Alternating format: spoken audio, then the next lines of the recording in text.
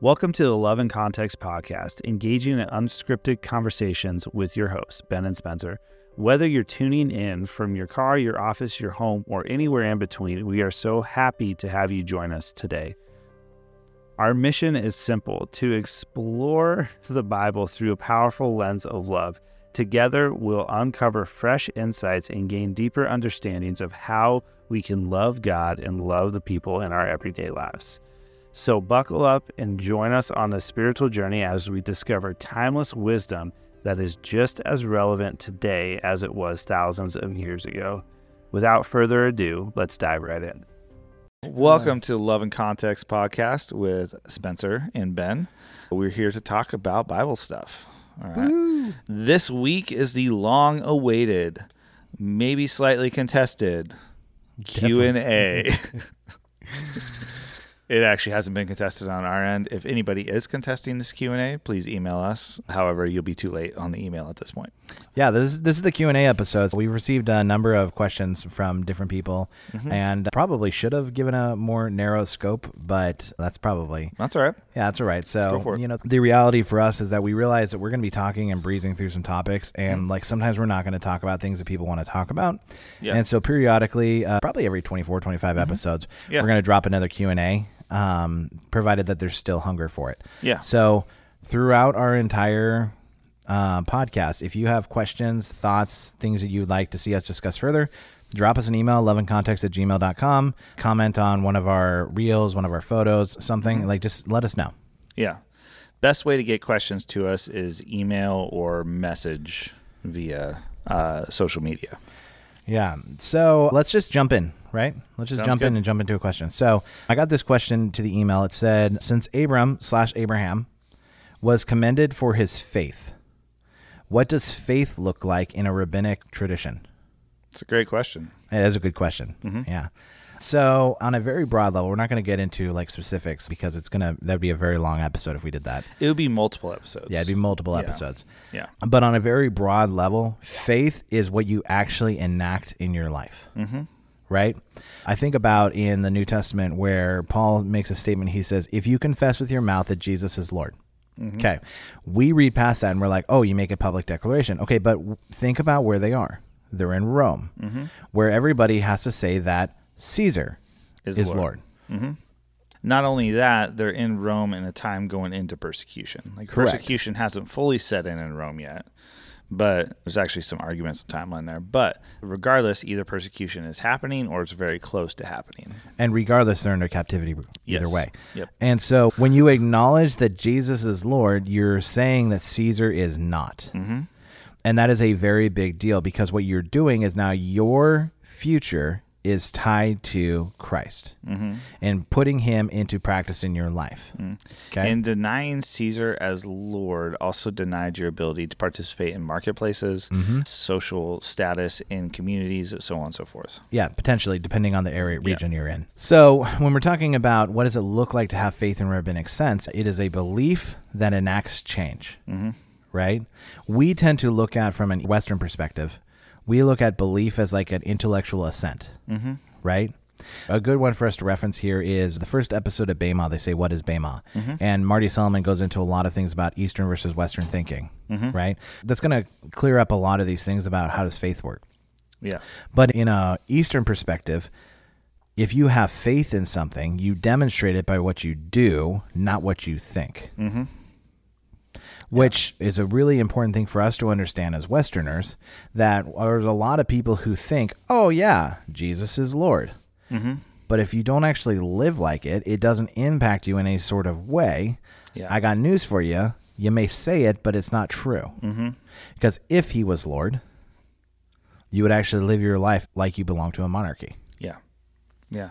And we put our faith in a lot of things that we enact. A lot of people, really practical, and a lot of people put faith in money. Yeah. Right? Where the more I'm going to make an enactment by saving more or investing more or spending more or whatnot, right?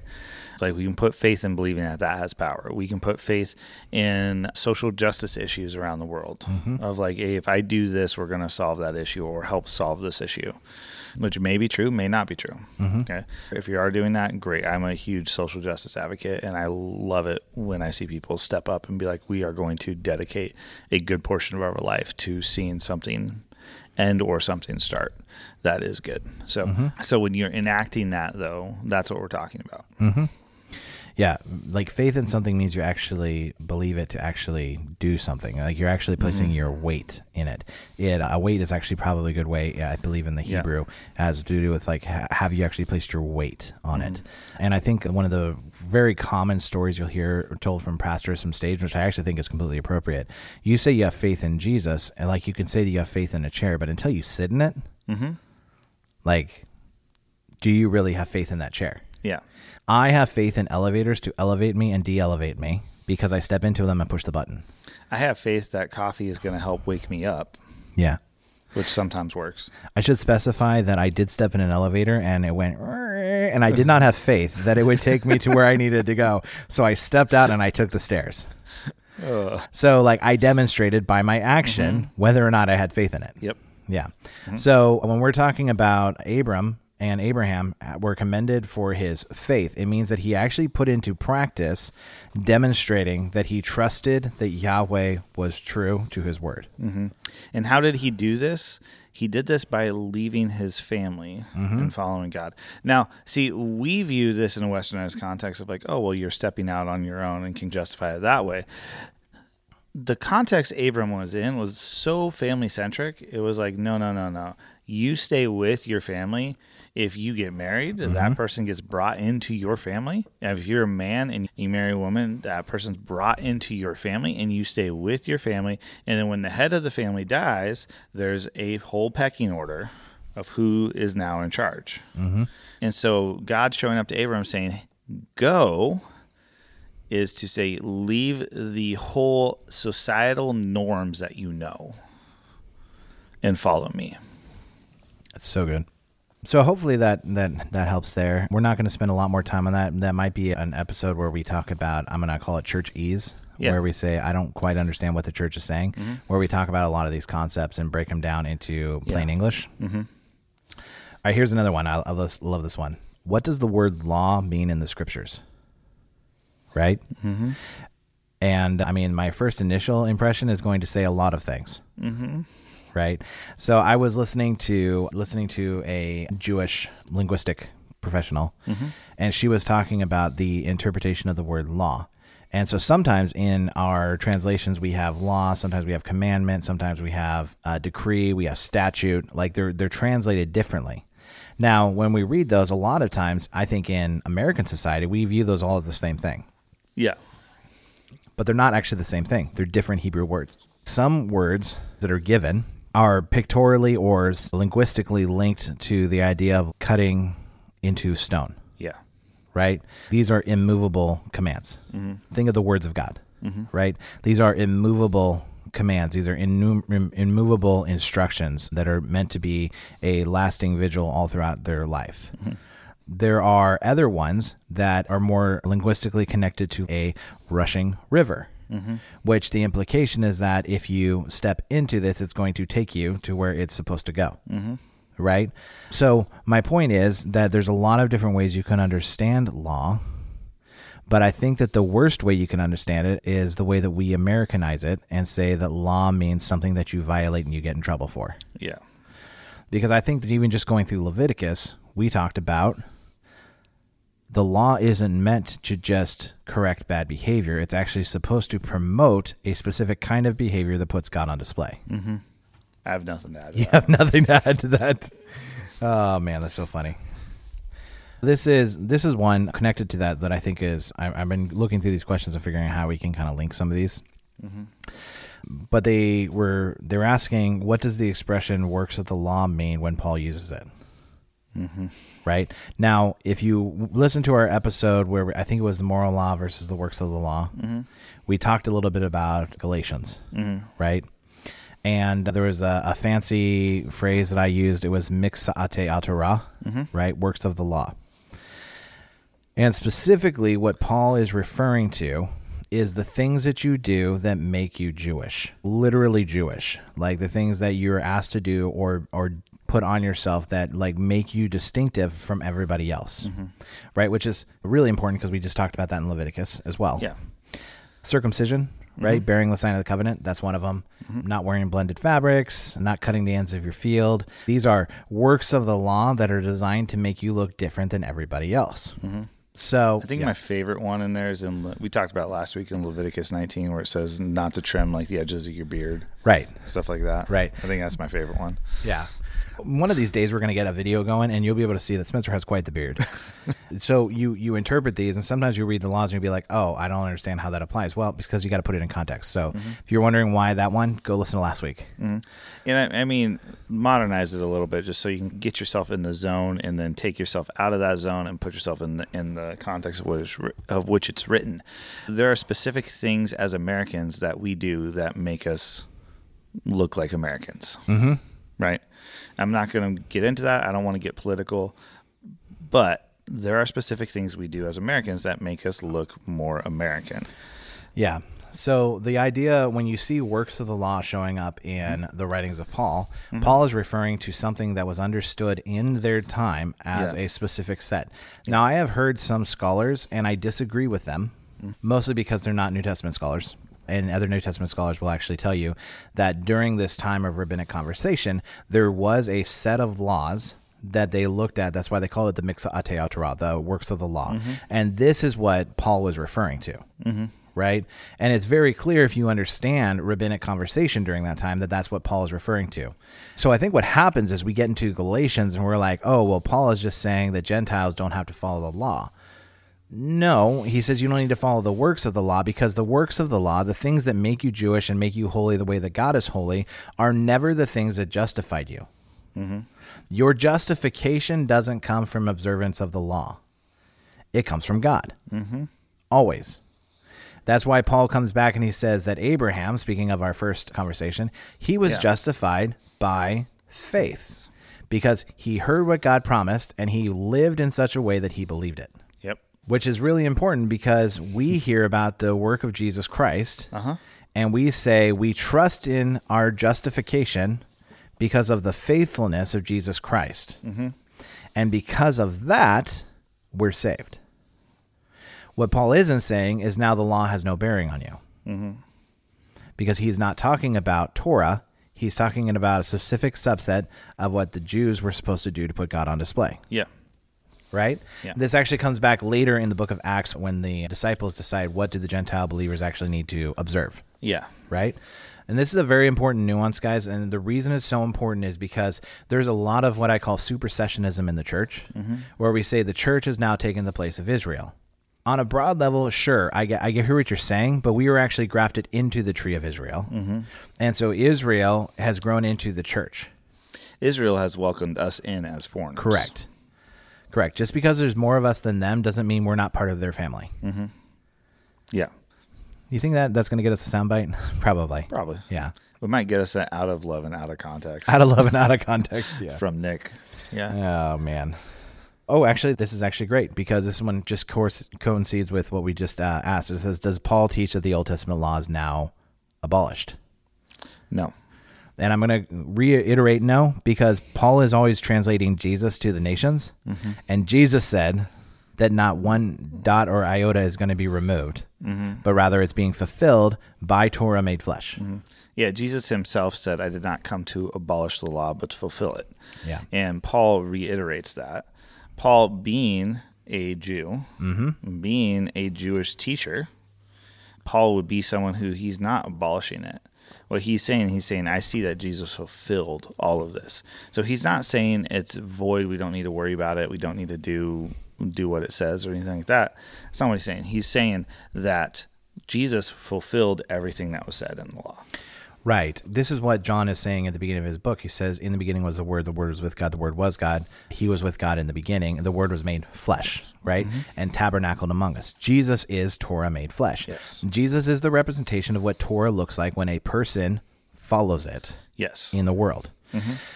And it's important that we understand. So once again, going back to Galatians, which is where a lot of people get this idea that Paul is like, hey, I'm just abolishing Torah. No, Paul is saying that Gentiles, you're not justified by the things that make you Jewish. Just like the Jews have never been justified by the things that make them Jewish. Mm-hmm. They've been justified by their faith in God. Yeah, and you also need to look at Galatians. You need to have a little bit of the context of the conversation that the church was having at the time, which was, hey, we want to share Jesus with these foreigners, but do we make them live by the standards that we have said yes to? Correct. The God-fearing Gentiles, people who are already going to synagogue on a weekly basis, that were on the peripheral, like they wanted to be part of it. And so when Paul came through and he preached, hey, everybody's welcome in by the faith in Jesus Christ, now coming behind him come other Jews who are also believers in Jesus. So we don't want to like be too hard on them, right? Yeah. But they're like, oh, well, no, you actually have to be a Jew too. Yeah. And they just don't understand what Jesus is doing. I like to draw like modern parallels, right? If someone comes into church who maybe doesn't have the most appropriate tattoo on them, right, and they say yes to Jesus, they start following Jesus, right? They are actively in the process of their relationship being restored to Jesus, okay, but they still have that tattoo, right? Are you going to tell them, well, in order for you to actually be restored to Jesus, you need to go get that lasered off? Right. I think we have a hard time like wrapping our brain around is that we have the same call to bring kingdom heaven to earth. Yeah. But the call on Gentiles and Jews is completely different on how we accomplish that. Yeah. And we are meant to complement each other, not antagonize each other. By the way, denominations, I'm talking to you. We're meant to complement each other, not antagonize one another. Yep. In Galatia, these God-fearing Gentiles responded to Paul, and the other guys come and say, well, no, you got to get circumcised because otherwise you're not going to participate in the kingdom to come. And Paul's like, listen, if you have to get circumcision now, in order to participate to the kingdom that comes, then Jesus was a worthless sacrifice for you. You have to understand that if you think God is holding out on you, you're falling prey to the exact same thing as the garden. Yeah. Through Jesus Christ, he is not holding out on you. You accept through faith, and your identity is carried up to the very throne rooms of heaven. Amen.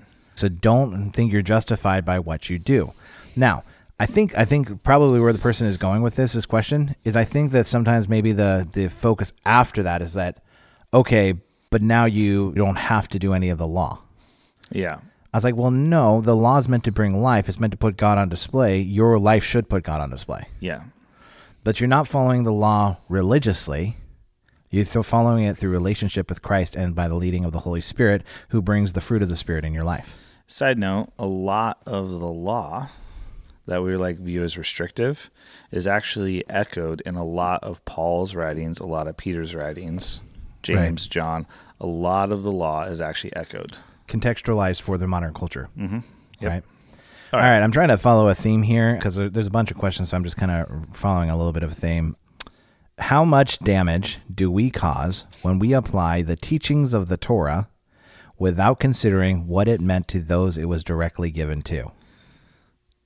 We cause a lot of damage when we apply the teachings of the Torah and not consider the context in which they're written and who they were written to and why they were written to them. Let's add that on there too. Torah was not written to be restrictive. It was not written to just give a set of rules. It was written to set you apart and bring you into a restored relationship with God. Because forgiveness of sins, spoiler alert, happened in the Old Testament. There was a system set up for that. So you could have sins forgiven and you could be set apart and have a restored relationship with God. And it was an ongoing thing you had to do through sacrificial systems, so on and so forth. But the nature never changed. The other thing I would say with that is you need to understand the context of cultures surrounding Israel in the time that Torah was written. Correct. Because if you don't understand that, it's not going to make, a lot of these laws aren't going to make sense. Well, yeah, like when we talked about Leviticus 19, we're like, okay, God says, I'm going to have you do these things so that you're holy like I'm holy. Okay, you're going to be different than everybody else around you. Yeah. Don't prostitute your daughter. Yeah. In which, like, we're in the westernized concept, we're like, well, yeah, no duh. Yeah. But in that culture, there were surrounding cultures where that was a common thing to do for worship to their gods. Was to prostitute their children. So God's saying, no, we're not going to do that because we're going to be set apart. Yeah, I also think that it's important to note that once again, this is God affirming the value of women. Yeah. Right? Mm-hmm. Right? I think it's a really important, and once again, linking back to that, what is Bema? Mm-hmm. And I think it's episode -1. It was what they call it or something like that. Yeah. But this idea of when you go and interpret the Bible, there's a couple of things you got to remember. Who's speaking? Mm-hmm. Who are they speaking to? Yeah. What does the person speaking think they're saying? Mm-hmm. And what does the person hearing think they're hearing? Yeah. Then, like you said, what's going on culturally with them, but also culturally around them. Mm-hmm. And then the other thing, you also have to think about the type of literature that you're engaging. But the type of literature makes a really big difference. For example, if you read a story, or if you heard me tell a story, and I said I went to the store one day to buy a gallon of milk. Mm-hmm. I wanted to wear my plaid, but instead I wore a shirt of silk. Mm-hmm. And you took that as an essay. What's the problem with that? It's clear that I'm speaking in poetry. Mm-hmm. Right? There's rhyme, there's cadence, there's all these different things that are going on inside of my language. When you're saying I wore a t-shirt to the store. Yeah. Yeah, exactly. Yeah, exactly. And so it's a different kind of literature. So when you go and you say, okay, I'm going to interpret all of these books exactly the same, there's a problem with that. You can't interpret Genesis the same as Leviticus because they're different stories. Mm-hmm. Exactly. And so you gotta understand that as far as the context goes. And you could tie that to modern day parallels as well. We live in Alaska, right? One of the cultural contexts that we have to know really well is airlines. Mm-hmm. When I lived in the lower 48, I did not have to know airlines well, right? Because I could just drive wherever I wanted, even if it was cross country. I was like, I could just go do that. The question my cars would make it is another story. But I've seen your cars, so I would question that as well. Yeah. But here, you got to know airlines, right? You got to know how to book flights, whether that's a small charter plane through Alaska Airlines or whatnot. You just got to know that type of stuff. You got to know ferry systems. So we have a little bit of a culture that's a little unique to us, right? But that doesn't mean that we live outside of the rest of the U.S. culture. So with that said, we have to understand the culture we're living in. We also have to understand that the cultures around us as well. Yeah. Involving yourself with people from different cultural backgrounds is going to make you think differently about literature you read. Mm-hmm. I know that the South Korean couple has forced me to think linguistically much differently than they're members of our church, and like it's forced me to think significantly differently about the way I speak. Yeah. All right, so here's a fun one. Are you ready for this one? Yeah. All right. What about Nadab and Abihu? What's going on with that story? What is strange fire? So, no heavy hitters at all. This is just a nice, It's going for the softball. Yeah, nice softball. Just here's an easy question. Nadab and Abihu, strange fire. I believe that's in Leviticus 10, correct? I believe so, yeah. Yeah, and luckily... It's echoed in Numbers too, right? Yes, they mention it in Numbers. Yeah. So for those of you that are listening that are having difficulty placing that, so we did not talk in depth on this story because I didn't want to take away from the broad meta narrative, right? So Spencer has some great. No, I'm just kidding. I'm gonna throw him under the bus here. So it's a great story, but it is actually a really interesting story. And so I'm going to give you some thoughts on it, but I'm mostly going to encourage you to go and do some reading yourself. So there are a couple interpretations of this story. One of the things that has happened very frequently is people talk about unauthorized or strange fire, and they've compared it to a charismatic movement. That is a completely inaccurate and poor exegesis. Exegesis being interpretation of scripture in context. So let's talk about what's going on. God has set up the tabernacle, and he's appointing Aaron as high priest and the sons as priests underneath him. He's getting ready to consecrate them. They're having a celebration. They've been eating, and they've been celebrating. They've been consecrating. They've been doing all these different things, right? And then God has Moses go into the tent of meeting with Aaron, and the cloud of God is above and then fills the area, right? And then it says that Aaron's sons, Nadab and Abihu, took their censers. These are the bowls that they have, and they put fire in them. So they lit them on fire and added incense. Okay? And they offered unauthorized fire before the Lord, contrary to his command. So fire came out from the presence of the Lord and consumed them, and they died before the Lord. Moses then said to Aaron, "This is what the Lord spoke among you when he said, 'Among those who approach me, I will be proved holy. In the sight of all the people, I will be honored.' And Aaron remained silent." And it says that Moses summoned Mishael and Elzaphan. Man, those are great names, huh? Sons of Aaron's uncle Uzziel, and said to them, "Come here, carry your cousins outside the camp, away from the front of the sanctuary." So they came and carried them, still in their tunics, outside the camp, as Moses ordered. Then Moses said to Aaron and his sons, Eleazar and Ithamar, "Do not let your hair become unkempt, and do not tear your clothes, or you will die, and the Lord will be angry with the whole community. But your relatives, all the Israelites, may mourn for those the Lord has destroyed by fire." Okay, you read the story and you go, what the heck is going on? Mm-hmm. Right? I think that's a pretty normal reaction to this. Yeah. So in Exodus, there's actually a story that mirrors this very similarly. Mm-hmm. When they come to Sinai, God calls Moses up, and he's supposed to take Aaron, Nadab, and Abihu, which is, they're actually named there, and 70 elders with them up the mountain, and they see God, whatever that means, right? And there's like the lapis lazuli, like this whole section there, with the whole area is covered in it, which is a precious gem. And then they sacrifice animals, they eat. They're there for 7 days, and then on the 8th day, Moses goes up into the cloud. Mm-hmm. So there's a mirroring in the text. Like, these things happen in succession orders. Yeah. Right? So this is a repeat of what happens, except Aaron and Moses and Nadab and Abihu, they go up the mountain, and then they all have to stop. Yeah. And Moses goes on. Mm-hmm. So what happens here in Leviticus? They don't stop. Once again, they go up, and all of them are going, and they have to stop again. Mm-hmm. And now Aaron and Moses are moving forward and going in here. Mm-hmm. And so what Nadab and Abihu do, and I'd like to connect this back to Genesis 1, which I think Rabbi David Foreman does a great job of doing. Mm-hmm. They go and they take for themselves in order to become part of God's move. Yeah. They're not okay with their position, and so they go and try to usurp the position of their father, because their father and Moses have been called in, and they are going in and actually trying to be there. Mm-hmm. Foreman actually makes a statement, and some of you are going to be uncomfortable with it, and that's okay. But he makes a statement that when you take your censer, you have fire in it, and you add incense, it creates what? Smoke, which is a cloud-like substance. Mm-hmm. And they are going where? Into the tabernacle. Where God's presence is manifesting as what? A cloud. So they're bringing their cloud into God's cloud, which sounds a lot like Genesis 3, when you will become like God, knowing both good and evil, and you're now trying to step into what God is for your own authority. Yeah. And it's interesting that they are struck dead, but they're still clothed, and they are carried out of the presence. Mm-hmm. They're carried outside of the tabernacle, and they're buried there. There's a lot of parallels between Genesis 3 and what's going on here. Mm-hmm. And people are really uncomfortable with this, but there are some really key takeaways that I think are really helpful in this story. Mm-hmm.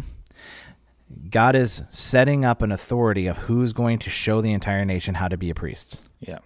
He's setting this up, and he's like, we will not mess this up. It is not for your personal gain. It is not for your personal authority. Mm-hmm. And so we are going to make it very clear what's happening here, so that moving forward, you understand your role as both priest and as nation of priests, is to actually represent God to the nations. Mm-hmm. And immediately following this story, you have a instruction for priestly conduct. Right. And so you have then the Lord speaking to Aaron, saying, giving these list of instructions of what priestly conduct looks like. Right. So one of the takeaways I think we can take as believers is, what does this story actually teach us? Is that don't try to usurp the authority that God's put in somebody else's life. Yeah. See, the thing about Nadab and Abihu is their dad was not going to live forever. Mm-hmm. One of them was going to be high priest at some point and be the one who goes into the tent of meeting. Yeah. But for them, and I don't want to read too much into their motives, so understand that I'm reading into the intent here. But for them, they went and took to get what they wanted rather than serving where God put them. Mm-hmm. Now, some applications I think are really important is Paul talks about the body of Christ, and it says the foot can't just be like, hey, I'm tired of being a foot, I want to be an eye. Well, you're still a foot. Mm-hmm. And the foot is very important. And no matter how much you want to be an eye, you're still a foot. Mm-hmm. And you have to be okay with where God has you, because there's a function, and he is God and we are not. Yep. Sometimes I think people, they say, well, I want this and I want this. And I was like, listen, it's okay to ask God for anything. Mm-hmm. But you also got to be okay with God saying no. Mm-hmm. And if you're not okay with God saying no, I got news for you. He is not your Lord. Mm-hmm. I'm just going to preface this. This is going to sound weird, but go with me on it. Yeah, I'm like already seeing Picasso stuff going on here. Yeah. Now, say you took the liberty, said, I'm going to start rearranging where body parts go. So, okay, well, I'm a foot, but I want to be a hand. So what that actually would be is that would be the equivalent of you taking your foot and moving it to where your hand is. Now, what good is your foot going to do in the location of your hand? Nothing. You might say it's going to stink. It's like not going to do nothing. Or if you're like, well, I'm a hand and I want to be a foot. Yeah. What good is your hand going to do in the location of your foot? Exactly. Right. So the other thing that I think is really important to note from this story, it doesn't say that God is mad at Nadab and Abihu. Mm-hmm. We think he is because we assume that God is mad with us. Yeah. But it doesn't say the anger of the Lord reached out and struck down Nadab and Abihu. Mm-hmm. And God takes a look and he says, nope, come home. Mm-hmm. Right? He just removes them from the equation. It says, and we look at life as it. But we know that eternal life is meant to be spent with God. It's a qualitative existence, but it is also an eternal existence, right? And so being removed from this life to go spend time with God in eternity because we're not putting the right story on display is not necessarily a position of anger. It can be a position of love. Yeah. Right? And I'm going to remind you also one more time that this is not the only time something like this happens in the Bible. Mm-hmm. Think about in Acts, they've received the Holy Spirit. God has moved, and there's 3,000 people have been added. They're having regular fellowship, and then the Hellenistic Jews feel like they're being shorted, so they appoint people like above them, and everybody's bringing stuff to take care of everybody. They're selling their stuff and bringing it to the apostles' feet and offering it completely. And then there's these people, they're Ananias and Sapphira, right, who have a piece of property. It belongs completely to them. Mm-hmm. Now, this early church in Jesus Christ is being associated with compassion, giving, feeding, fellowship, moving in the Spirit, taking care of widows and orphans. This is who they are, preaching the gospel and teaching, right? Mm-hmm. Living as a result of the risen Lord. And so Ananias and Sapphira, they sell this piece of property and they decide that they're going to give it for the community, which is a great thing, right? But they decide that they're going to misrepresent what they do. We got this amount, but we're going to hold some back for ourselves. Now, is there anything that precluded them from holding a portion for themselves? No. And yet, they felt that they should go and lie at the beginning of this movement that God is doing, this new priesthood that he's starting. They're going to go and lie about what they're doing to look generous, to be well thought of, to maybe enhance their status, and Ananias dies. Mm-hmm. And it doesn't say that God's mad with him. It doesn't say that God's angry. It just says that you can't lie to God about the generosity of your heart. And Sapphira comes in and does the exact same thing. We read that story and we're like, well, God was mad. It doesn't say that God was mad. I don't think the implication is God is mad, but he's not going to let you compromise his kingdom of priests. Mm-hmm. He's going to put his story on display. Yeah. And if he has to take you home so that you don't mess up the story, he's going to do it. Now, have you ever been out with your daughter and she pushes the I'm done button? Oh, yeah. And you know that there is nothing that can happen that will fix this problem. Yeah. At this point, you don't wheel and deal. Mm-hmm. You pick your daughter up, you walk out, you put her in the car seat, you drive her home, and you have her take a nap. Yep. For those of you who don't know my daughter, she is a wonderful, strong-willed, stubborn kid who, once she gets her mindset on something, good luck changing it. I love strong-willed children, and people are like, oh, you don't even know. I've got strong-willed children. Mm-hmm. I was like, the reason I like strong-willed children is they won't let the world change them. They're going to change the world. Mm-hmm. Yeah. But sometimes the done button gets pushed. Oh, yeah. And there is no amount of conversation that can happen that I'm going to leave my child in that situation. Well, and when that done button gets pushed, that's when my daughter realizes, oh, this is where I get my strong-willed nature from. And so, the thing is, me as a father, now, obviously, we're talking about life and death versus me taking my kids home, right? Mm-hmm. But if you don't view life in terms of the finite existence we have between 0 and 80, right? But rather you look at it as an eternal place where we're actually dwelling with God, it may just be time to take you home. Yeah. Because I don't want you to mess up who you are or what you're going to become. Yeah. Now, if you have struggles with that story in general, go keep studying. Yeah. Because that's just a piece. Mm-hmm. So I think we got time for maybe one or two more short ones, huh? I love the softball questions, by the way, guys. All right, here's a good one for you, Spencer. I'm going to let you answer this one. What do we lose as Christians in the Western culture and Protestant perspective when we fail to see that the story is good from the very beginning? We start in Genesis 3 as opposed to Genesis 1. Oh, we lose our value. Yeah. I mean, sorry, I was pretty quick to jump on that, but we lose what our value actually is, who our value is actually, who we're actually created to be. We were created to be in relationship and fellowship with God. And so when we start the story in Genesis 3, the problem is what we have God's taking pity on us, right? And that's the narrative we then go with. When the reality is God, He's not taking pity on us. He loves us, and He's wanting to restore our relationship with Him. So when we start in Genesis 3, what we do is we actually paint our value as garbage, when God's actually seeing our value as intrinsically, like, no, you can't put a price on it.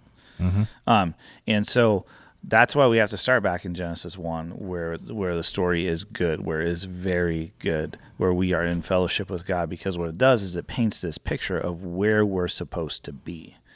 Versus when we start in Genesis 3, we get this, oh, woe is me, I'm a horrible human being, and wow, I'm so glad this God took pity on me, which is not the gospel narrative. Yeah, it's not the narrative through Torah either. No, it's not. Like we just talked about Leviticus. What happens when you interpret Leviticus through Genesis 3? Then you are all messed up, follow these rules or die. Right. And it's like, here's some restrictive rules that are meant to like keep you in line. Whereas Genesis 1, it says, I know what your nature is, and I'm going to give you guidelines that are going to bring that out. Yeah. What your nature is supposed to be, I should say, because it's no longer is, because it's been broken. And as parents, we see this in our kids, right? Like, my daughter can be a snot-faced brat sometimes. Okay? I love how we're talking about our kids. Yeah. His daughter is pretty cool. My daughter. So let's just take that, make sure you guys know. Yeah. But if the one thing that you'll see with my daughter too is if myself or my wife are not feeling well, she is right there like, what can I do to help you? Do you need snuggles? Can I get you water? Here, let me get you a blanket. Let me do all these things to make you feel better. Very little of what she does actually makes us feel better. But like, we're going to foster that because she's like, I care about you and I see where you're at and I'm going to come alongside you. Like, that is huge, right?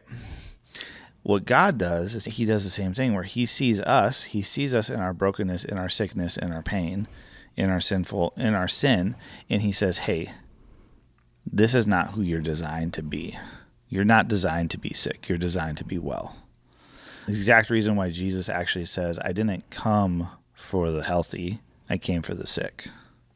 Right? You don't send a doctor to healthy people. You send a doctor to help sick people out. So we have to understand we are good. We are very good. We are designed to be good. At the core, our nature is actually good. It's just fallen. Yeah. And good news is that Jesus has already taken care of that. Yeah. So, and just to add a little context to what you just said, we were created originally very good. And we corrupted that nature. Yes. And Jesus is the door that leads us back to an uncorrupted nature. Yes. And just one little caveat on that, that's just because I feel like this can get missed sometimes, is the design of humanity hasn't changed. Correct. Because I've heard it interpreted that the design of humanity fundamentally changed when the fall happened. I don't actually believe that. We could have a more in-depth conversation. I think the design of humanity has been the same. I don't think God's changed that. I think we took upon ourselves to say we're better than God, and God has shown us over and over again that doesn't work.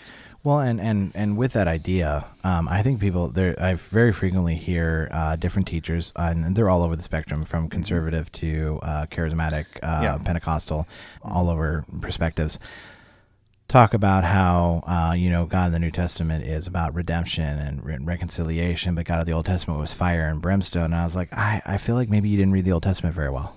I was like, or you didn't understand what Jesus said when He said, I'm the perfect representation of the Father. Like, I represent the Father perfectly. So if you think Jesus was fire and brimstone, then maybe you could see the Father in the Old Testament as fire and brimstone. But if you see the nature of Jesus as it was, somebody who was willing to get down in the dirt and work with people, who at the height of his power was willing to put on the servant's cloak and wash feet, like this guy, right? Who didn't also mind confronting people in their misunderstanding of Torah and how they treated other people. Right? Didn't mind having an extended dialogue, didn't mind confronting people directly in their garbage. Yeah. But this is who God has always been. And so I think when we say, well, Jesus came to change everything, I was like, no, Jesus came to fulfill what God was always doing. Right? What he was doing through the people of Israel. And Jesus, as a Jewish Messiah, fulfills what God was always doing in Israel. Yeah. We have to understand that portion of the story. Right? Yeah. All right, we're going to close with a very low ball, so you're welcome. Okay. I saw this one. This one came up a couple of times. Okay. What about 1 Timothy 2? Okay. Oh. Yeah. Yeah. You guys, you're going to love this. Yeah, you're going to love this. You're going to love this. All right, and so some of you are wondering, you're like, okay, what are you talking about? Okay, so 1 Timothy 2, they're specifically referencing verse 11. It says, a woman should learn in quietness and full submission. I do not permit a woman to teach or to assume authority over a man. She must be quiet. For Adam was formed first, then Eve, and Adam was not the one deceived. It was the woman who was deceived and became a sinner. But woman will be saved through childbearing if they continue in faith, love, holiness, with propriety. All right, we have to talk context. Yeah. we have to talk context. All right, so Timothy was in Ephesus. Yep. Okay, the temple of Aphrodite was located, or one of the prominent temples of Aphrodite was located in Ephesus. And so what you actually had happening in the church of Ephesus at the time is you had priestess from the temple of Aphrodite coming to know Jesus. And then they were trying to take their role as priestess and establish that in the church. Yet they had no idea what they were talking about. And so you have to understand that. That's one thing. They were either doing that, or they were trying to usurp the authority of what God had actually brought in as teachers, because they were women. Yes. And so Ephesus was actually a weird cultural place where you had these priestesses of Aphrodite, and they actually held a lot of power, and they would often usurp or abuse authority in general. And so here you have Paul actually saying, hey, don't do that in the church. And the word that actually, it's really, really interesting, but the word that is actually used there for authority in that passage is... it's not used anywhere else in the New Testament. Paul uses it one time. Yeah, in here. This is the one time Paul uses that word. And it's to usurp or undermine or abuse authority. Like, that's kind of the concept behind it. And if you're wondering, by the way, how do we know that? It's because you look at other texts written during that time that use that word. Yeah. And that was the one time Paul used that word. So you got to understand that too. And so here, what's actually happening is 1 Timothy 2 and 1 Timothy 3, I think I don't argue translation issues a lot, but I think there are some issues that need to be addressed there. But here you have Paul saying, don't abuse authority. Don't undermine authority. Don't let the women do this, because that was what the culture promoted at the time. Second thing you need to note on this is when you're reading the Timothy letters in particular, you are reading one side of a phone conversation. Timothy is having some sort of dialogue with Paul, and Paul is actually answering a lot of Timothy's questions. The problem is we don't know Timothy's questions. Correct. So what we do is we'll take these books and we'll be like, this is the gospel truth. And it'll be like, actually, there's a lot of gray areas right here that we need to look at, because we don't actually know what Timothy was writing about. We can make some assumptions based on cultural statements. Right. And the other thing I would add to this is the verses prior in 1 Timothy 2 talks about men standing up, worshiping with raised hands. So you have a two-way street here. You have something that's suppressing a man's ability to actually engage in worship. And we don't fully know what that is, because Timothy is specifically writing to Paul again. But something suppressing man's thing, and as part of that, Paul is saying, women, tone it down a little bit. Yeah. Yeah, so I was just thinking of it from my own background, coming from a Baptist and Pentecostal background. If we put them in the same room, I'm looking at the Pentecostals and said, hey, why don't you calm down a little bit? And Baptists, you need to move a little. Right. And I was like, now, neither one of the expressions is wrong. They're just not necessarily helpful for unity. Yeah. So once again, we're going to throw in B.T. Roberts, Ordaining Women. He actually does a pretty good section on that. And so I want to talk specifically 3 things that you need to focus on with this. One is that look at Paul himself.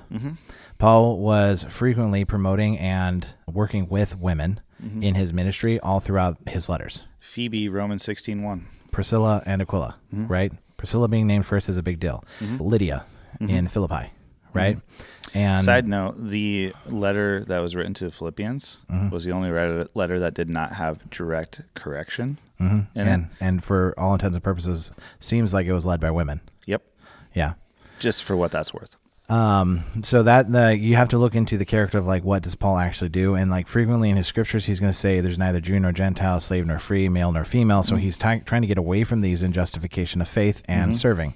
Also in the book of Corinthians, he's going to talk about women and men prophesying. Well, prophesying in it would be very equivalent to how we would preach the word.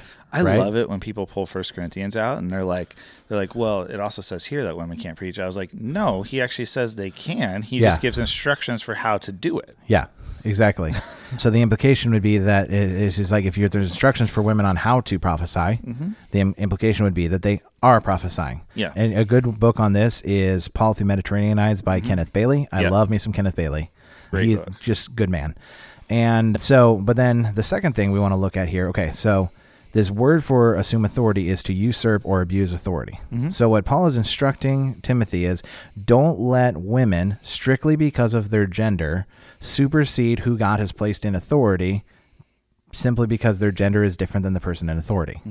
Right? Yeah. Now, what's the problem with that is because now what we've used this verse where Paul's saying don't do this, we actually use this verse to do the exact same thing the other way, where God has actually placed authority on a woman to preach and teach. And we say, well, because of your gender, you are disqualified from being able to do this. Guys, we're the opposite of Ephesus. And that's wrong too. Yeah.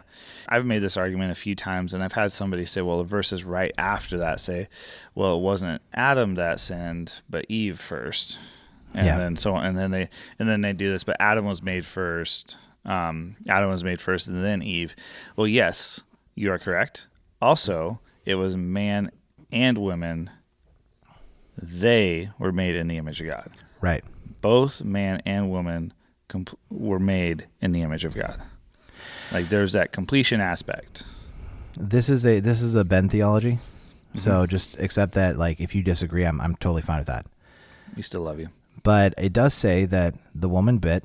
Then she gave some to her husband, and he ate, and then their eyes were opened. Yeah. So she didn't eat, and her eyes were opened, and then he ate, and his eyes were opened. She ate, and then he ate, and then their eyes were opened. I don't think it's an accident God said it that way. No. It's almost like he could see in the future where we're going to have debates about whether or not people were qualified that he put in authority. If you were actually like legitimately trying to follow God and not just trying to assume your own authority, we want to have tons of grace with you as you struggle with this. Yeah. And if you disagree with us and you and your wife are like trying to follow this model, we are fine with you disagreeing with us and trying to serve God to your utmost. Yeah. This is been through this. He's like, yeah, it's a softball question. He knows I get fired up on this topic. There's two other things I think just have to be addressed on this is one, when you're talking about leadership in the church, you need to know what the definition of a church leader or pastor is. So what defines a church and what defines their leader? Right. Right. So if you're talking like an Americanized context and you're like, well, senior pastor at a church who's on payroll. Foreign concept to Israel. Foreign concept to Israel, foreign concept to most of the world. Yeah. When it comes to churches. Honestly, any of our pastoral roles are completely foreign concepts to the Middle Eastern church. Yeah. So that's one thing. And then the other thing you need to define is what is preaching. Can we be real? Like if we're saying, well, women shouldn't preach, well, what do you consider preaching? Is there a set number of people that have to be in the room for it to be considered preaching? Or if they are sharing the gospel with one person in the grocery store and they're preaching to them, are they not allowed to do that? Right. Like you need to define these things. Yeah. We actually will probably do a full episode on women in ministry, just because I think it's an important concept. And I want to stress our desire is going to be to talk about our perspective and how we understand the Bible in context and how God is enabling people to live into this and not suppressing what God is doing in somebody else's life. Yeah. Right? Now, one of the things I do think is really important to note, by the way, on that episode, we're hopefully going to get one of the pastors in town who we dearly love to come on the podcast with us. Like, we give her a really hard time because we enjoy her so much. We really want her to come on and be able to have a conversation about that because she has been doing some really good work for the kingdom and has received a ton of heat for it. The thing is, if you could see the fruit of what's coming from her ministry, you'd have a real hard time saying that she doesn't belong there. Yeah. You know? Yeah. But we want to make sure that we're having this conversation. Like, we're not trying to tell you what to believe. We want you to think critically about, why do you believe this? Yes. Right? I don't think that having a belief is bad, but why do you have it and how does it function in the narrative as a whole? Yeah. Yeah. All right. I think that's the end of our softball questions, because otherwise we're going to have this like hour and a half episode, right?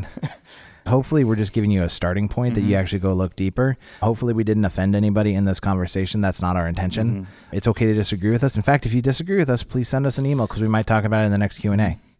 And if we truly are wrong on something, we will correct ourselves. Correct.